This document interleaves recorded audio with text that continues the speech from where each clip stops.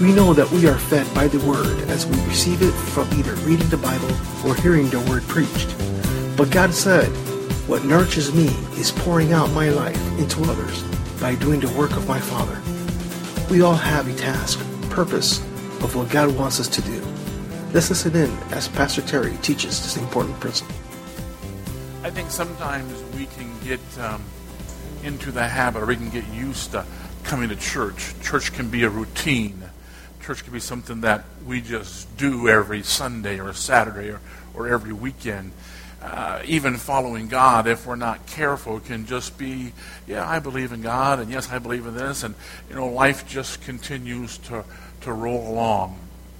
And I think sometimes we need to remember that what we do, what we believe, what we say, how we walk, how we don't walk, how we live, how we don't live, makes a big difference. Makes a big difference. Thankfully, this 36-year-old tattoo artist knew Jesus Christ as his Savior and Lord. So today he is in heaven. But unfortunately, there are many 36-year-old men and many 36-year-old women who will pass away in the coming days who do not know Jesus Christ. And so I think it's important for us to remind ourselves, why are we here? What are we doing? Why is this important? Is it just a matter of something to belong to and something that we can cling to? I mean, what is church all about? That's kind of the question that we've been asking ourselves these last couple of days. All summer we've been kind of preparing ourselves because we recognize that we're in a new day at Sawgrass Community Church. We're asking ourselves this question, what is God calling us to be about? What is God calling us to stand for? As we turn the chapter to a new chapter in Sawgrass Community Church's life, as a local church, what is God calling us to? See, I believe He's stirring us up for something big. I believe He's stirring us up and getting us ready to grow and to do more things than we ever thought possible that we simply couldn't do and cannot do without His presence and His power. That's why we set aside the month of August to pray, because that's always the first step. We want to pray together as God's people, seeking His wisdom, His discernment. We want to pray so that we can understand what God is calling us to do. We dare not ever proceed, my friends, with any decision we make in life without first spending our time in prayer. That's why we said that even when we put on the God's armor in Ephesians, the very next step is to hit your knees in prayer. I'm ready for battle, Lord, but I dare not move out. I dare not move forward. I dare not make a decision until I spend my time with you, because none of us are assured tomorrow. All of life can change in a moment. Sometimes for the good, sometimes for the better, and sometimes not. Our lives literally lie in His hand. That's why it's so important. Last week we talked about risk-taking kind of faith. We wanted to become faith-filled, big-thinking risk-takers. We wanted to believe that God wanted to do things through us so big, so unimaginable, that we simply had to rely upon Him so He would receive all the glory. And we even said things like this: well, if we can figure it out, it must not be of God. So we're asking God, what is it? What is it you want us to do? How do you want us to respond? We want to seek God for miracles. We want to seek God for the impossible. We want to dream that God would do exceedingly more abundant in our lives than He ever has before. We talk about how by faith we see things that are unseen. By faith we believe in advance those things which we only can see in reverse, and that sometimes make no sense to other people. We want to believe God for the impossible. Don't you want to live your life like that? Don't you want to live your life knowing that with God you can do all things, but without Him, anything of value just falls woefully short? We want to be people of God, children of God, who make a difference in the world, because God has planted that within our hearts. Tonight I want to talk to you about being a contributor and not just a consumer. Man, it's pretty easy this day needs to be a consumer. Consumers is what it's all about. But God calls us to be contributors, not necessarily consumers. If you have your Bibles, and I've been gone some part of this week, so I don't have the scriptures on the screen. But if you have your Bibles, turn to John 4, verses 31 through 34. John 4, 31 through 34. Grab your iPhones or your Android phones or whatever it is that you use. In the 4th chapter of John, this is right after Jesus has encountered the woman at the well and offered her living water. And the disciples are concerned about Jesus, and he was hungry. He needed something to eat. And so that's the setup for the scripture. So John 4, 31 to 34. Meanwhile, the disciples were urging Jesus, "Rabbi, eat something." But Jesus replied, "I have a kind of food you know nothing about." I'm sure at this time the disciples are scratching their head. What is he talking about? A kind of food I know nothing about? Yeah, did someone bring him food while we were gone? What kind of food is he talking about? Must be a Happy Meal or something. What is Jesus talking about here that he needs? The disciples asked each other. Then verse 34. Then Jesus explained, "My nourishment comes from doing the will of God who sent me and from finishing his work." Wow. Let me read that again. My nourishment. So here the disciples are trying to get Jesus something to eat. Jesus says, "Hey, I'm not concerned about that because my nourishment comes from doing the will of God who sent me and from finishing his work." Notice, Jesus was not a bit concerned about himself. He's not a bit concerned about consuming anything. He says, my nourishment comes from what? Completing the work my Father has given me to do. My nourishment comes from what? Reaching out to other people. I have a food that you know nothing about. I have a food that can fill you up that nothing possibly can come close to. What nourishes me, Jesus says, is pouring my life into others. I do the work of my Father. It's my job to finish the task that he has set before me. And guess what? That's our job too. You have a task. I have a task. We have a task. We have a purpose. We have something that God is calling us to do, and our nourishment comes from completing and finishing that task that God has uniquely designed for you and for me.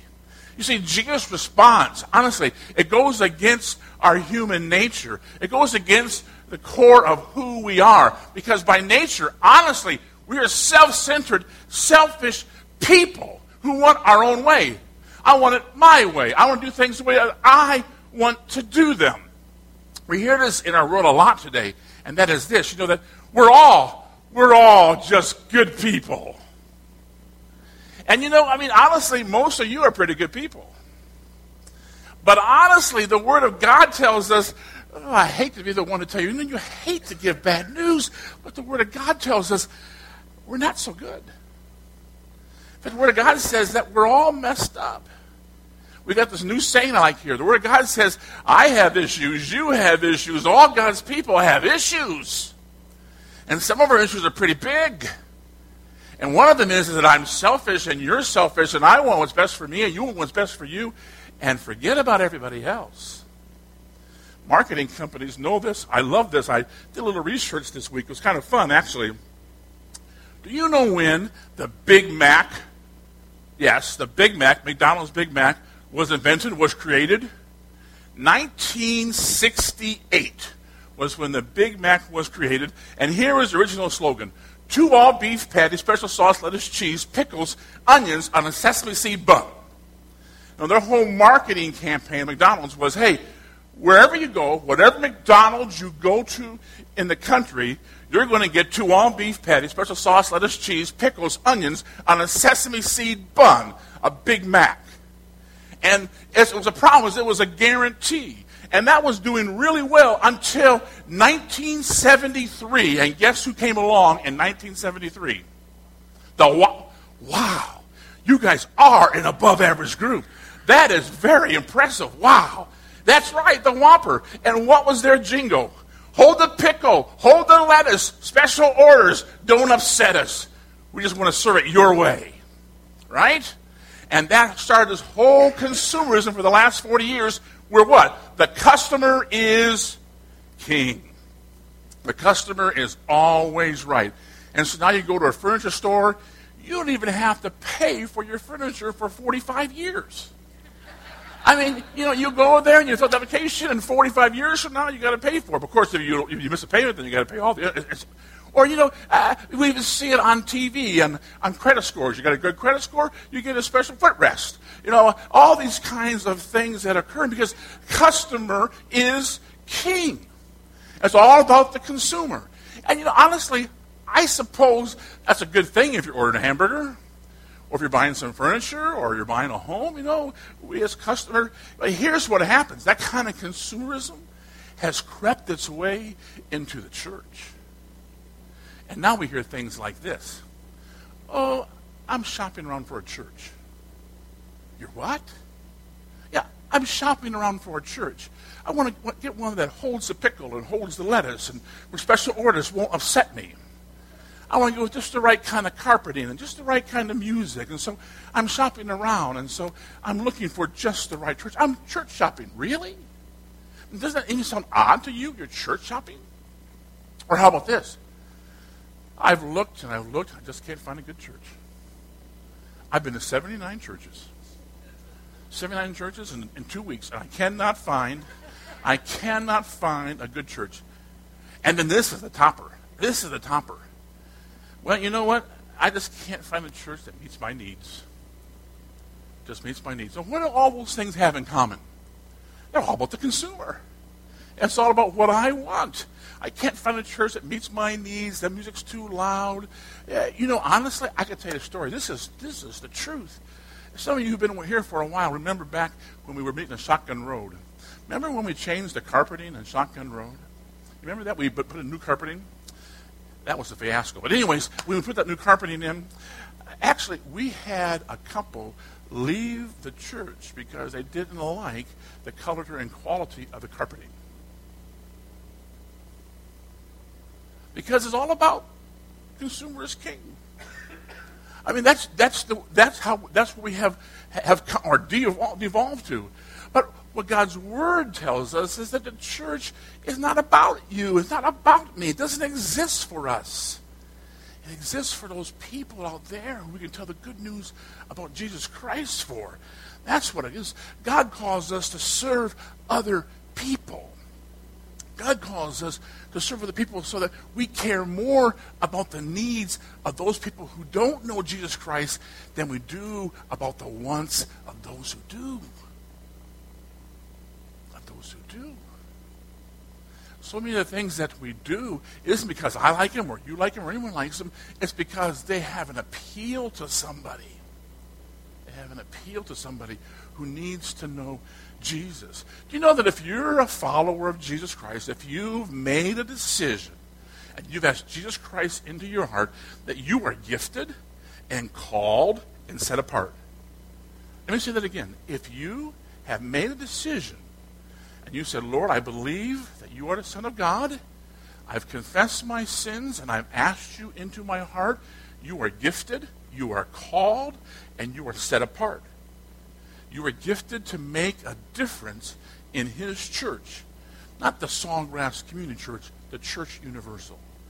God's church. It's God's decision. It's God's church. Here's what Paul says in Romans 12, 6 through 8. In his grace, God has given us different gifts for doing certain things well. So if God has given you the ability to prophesy, speak out with as much faith as God has given you. If your gift is serving others, serve them well. If you're a teacher, teach well. If your gift is to encourage others, be encouraging. If it is giving, give generously. If God has given you leadership ability, take the responsibility seriously. And if you have a gift for showing kindness due to others, do it gladly. Paul says we all have different gifts. All of our gifts are grace gifts from God. All of them are gifts from God. Here's what I know about God's gifts, is that there's three basic truths. One, every believer has at least one gift that God has given you. And it's not your natural ability. God has gifted you. Everyone here has got at least one gift. And no believer has all the gifts. And those gifts are given to us, enabling us to reach the body, to reach those who don't know Jesus. Wow. You see, all of us have a gift. All of us have a spiritual gift that God has given us. Paul says we're to use those gifts. Why?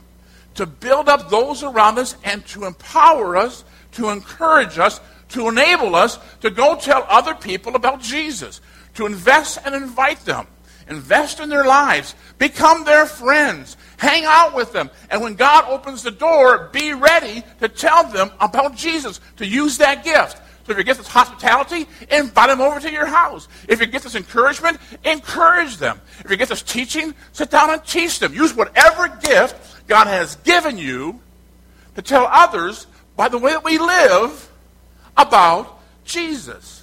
That's our purpose. That's our reasoning. That's why those 3 gallons up there are so exciting.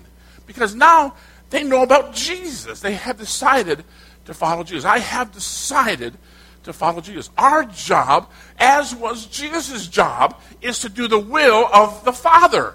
That's our job. Why am I here? You're here to do God's will. You're here to do the job that God has called you to do. He has gifted you. He has encouraged you. He has placed you here. He has given you talents and abilities to do a job.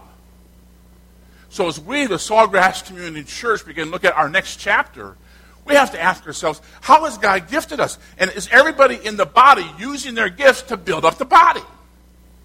If we are faith-filled people that believe that through God we can do anything, and if we are willing and recognize that we have been gifted, set apart, and called, and we're willing to use those gifts, honestly, church, there isn't anything that we can't accomplish. A couple weeks ago, I went for a follow-up sleep study test. Anybody ever had one of those things where they put the mask on your face, The first time they did that to me, I freaked out. I mean, they had that mask on there, the air comes blowing into your face. I thought I was suffocating, and so I darted out of there just like that. I was in there about 30 minutes, and I was gone. So the second time, this was a couple weeks ago, I went there, and I spent a lot more time in prayer. Lord, I got to get through this kind of thing. Help me, Lord, to get through this kind of thing. And I put that mask on, and it was no problem. I slept the whole night. It was great, and it was different as day and night. But that's not the story. Anyways, as I was leaving, as I was leaving out the door, early in the morning, 5:30 in the morning, there was this other lady who's coming in. And she stops me. And she says, wow, you remind me so much of my husband. He says, I just want to talk to you so much about my husband. I said, yeah, well, tell me about him. Well, he was 41. The cancer took him so quick. So quick. He was gone before I knew it. Oh, man. So we just kind of talked a bit together. And then I discovered that about a year later, almost the same month, that her oldest son was murdered. And so she was talking to me, and you could tell the Holy Spirit's at work. Well, why are you here this morning? Well, because my daughter has had a problem with her heart. She's in here right now in the emergency room. So we prayed together, and I told her as we left, I said, hey, if there's any way I can help you, I gave her our Sawgrass Community Church card. You just let me know. 5:30, 6 o'clock in the morning. So this week she called, and I called her back, and she was so thankful that I called her back. And what she told me was this, Pastor, I enjoyed so much our conversation together. It was so encouraging. And I just wanted to tell you, because you said if there was anything I needed, and honestly, I just don't have the resources to buy school supplies for my son, my younger son. I don't even have those resources. I was washing an old backpack that I had and kind of clean that out, and I was going to actually glue his tennis shoes together so that he could have some shoes on there. Do you think it'd be any way that you might be able to help me with school supplies? Well, of course. Of course. And so, I don't know, maybe some of you received that email that came through the church email this week. We're collecting school supplies and packages for this young family, this woman who suffered so much. And she had so much joy. So much joy. You see, we can make a difference. We can love in a way that matters. Do you think that our little act of appreciation of showing how much we love her makes a difference in her life? Yeah, it does. She goes, oh, I want to come visit your church sometime. I want to come visit. You see, our job is to do the will of the Father. Let's let him sort out those other things. Those big questions, let's let him sort those things out. Let's just do what he's called us to do. So we are to use those gifts that God has given us. We're also called to listen carefully, to light up the world around us. That definition of light is to illuminate the darkness around you. See, what light does, light just comes in and illuminates so the darkness doesn't even exist anymore. Ever been afraid of the dark? Yeah. Ever been at nighttime you're afraid of the dark? Yeah. And what happens, the moment you put just a little light on, the darkness, what? It just goes away. It just flees. That's what we are to be in the world. Here's what Jesus says in Matthew 5:14-16. Listen how clearly he speaks to each and every one of us. You are the light of the world, like a city on a hilltop that cannot be hidden. No one lights a lamp and then puts it under a basket. Instead, a lamp is placed on a stand where it gives light to everyone in the house. In the same way, this is what he says, let your good deeds shine out for all to see. Wow, now I just want to stop there. Do you see what it says? Let your good deeds. When we respond very simply and go to Office Depot and buy some erasers and some pencils and some tennis shoes, and we bring them in there and we collect them all together and we deliver them to this woman, we are letting our deeds shine in the darkness.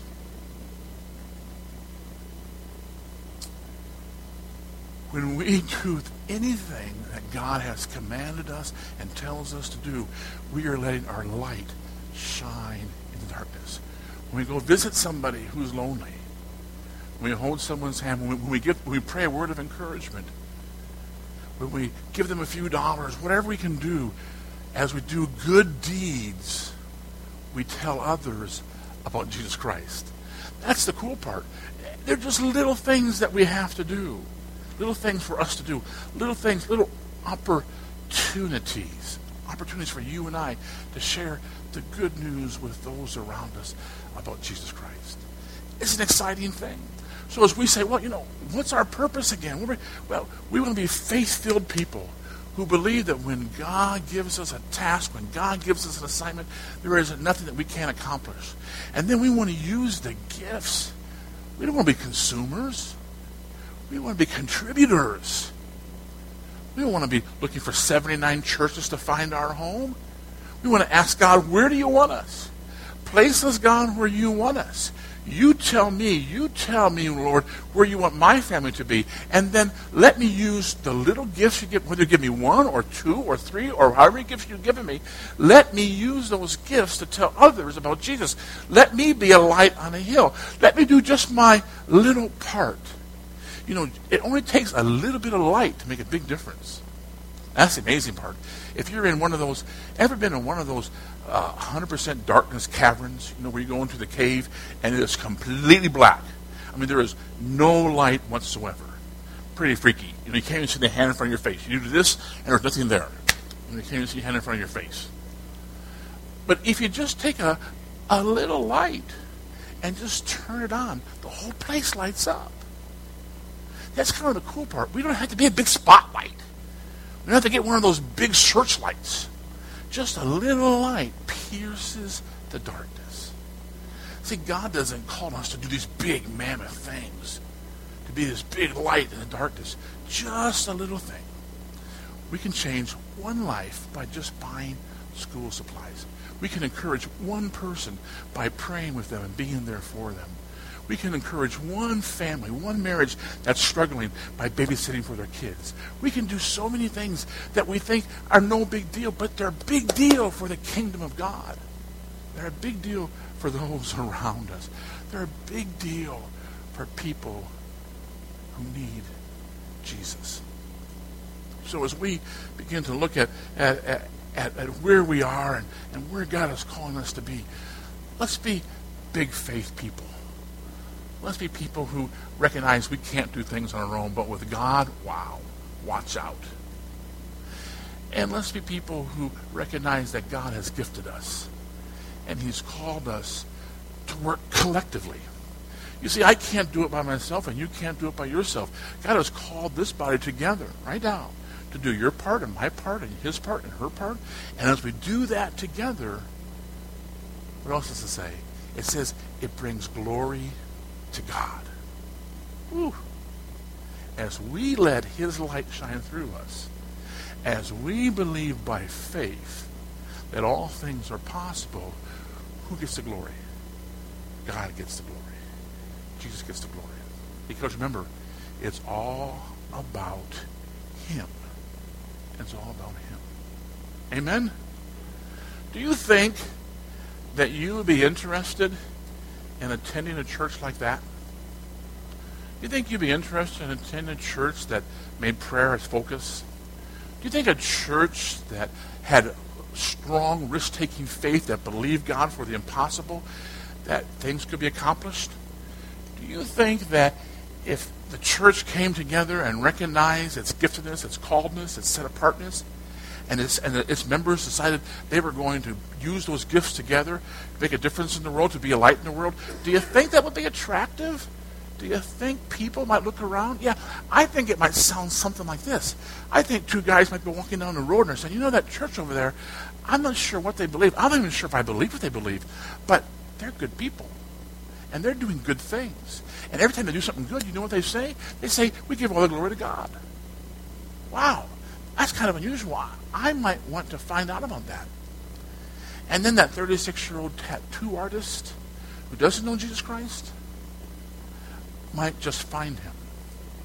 So that 36-year-old tattoo artist who's driving alongside the road and his life is going to be called from him, he knew Jesus because somebody let the light shine.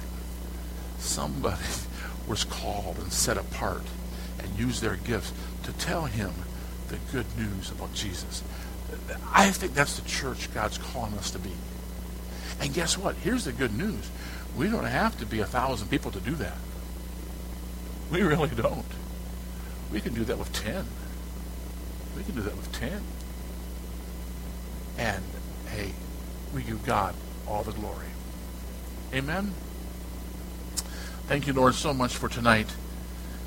Lord, we're so grateful, Lord, that you love us. And, Lord, we recognize that we live in a day and age and a time that, wow, the things that you think are important, Lord, and the things that most of us think are important just don't line up. And, Lord, we want to follow your will and your ways and your timing, Father, because we know that your will and your way is correct. So, Lord, we thank you that you have gifted us, that you've called us, that you've set us apart. Father, we thank you that you have given us a purpose and a meaning. We thank you, Lord, that you want to use us to light the world, to illuminate the darkness around us, God, to show others the good news about Jesus. And so, God, we just ask that as we continue to pray, continue to seek your will, continue, Lord, to follow you, that you will continue to show us and to guide us in all that we do and say, Lord. And so we thank you and give you praise in Jesus' name. Amen.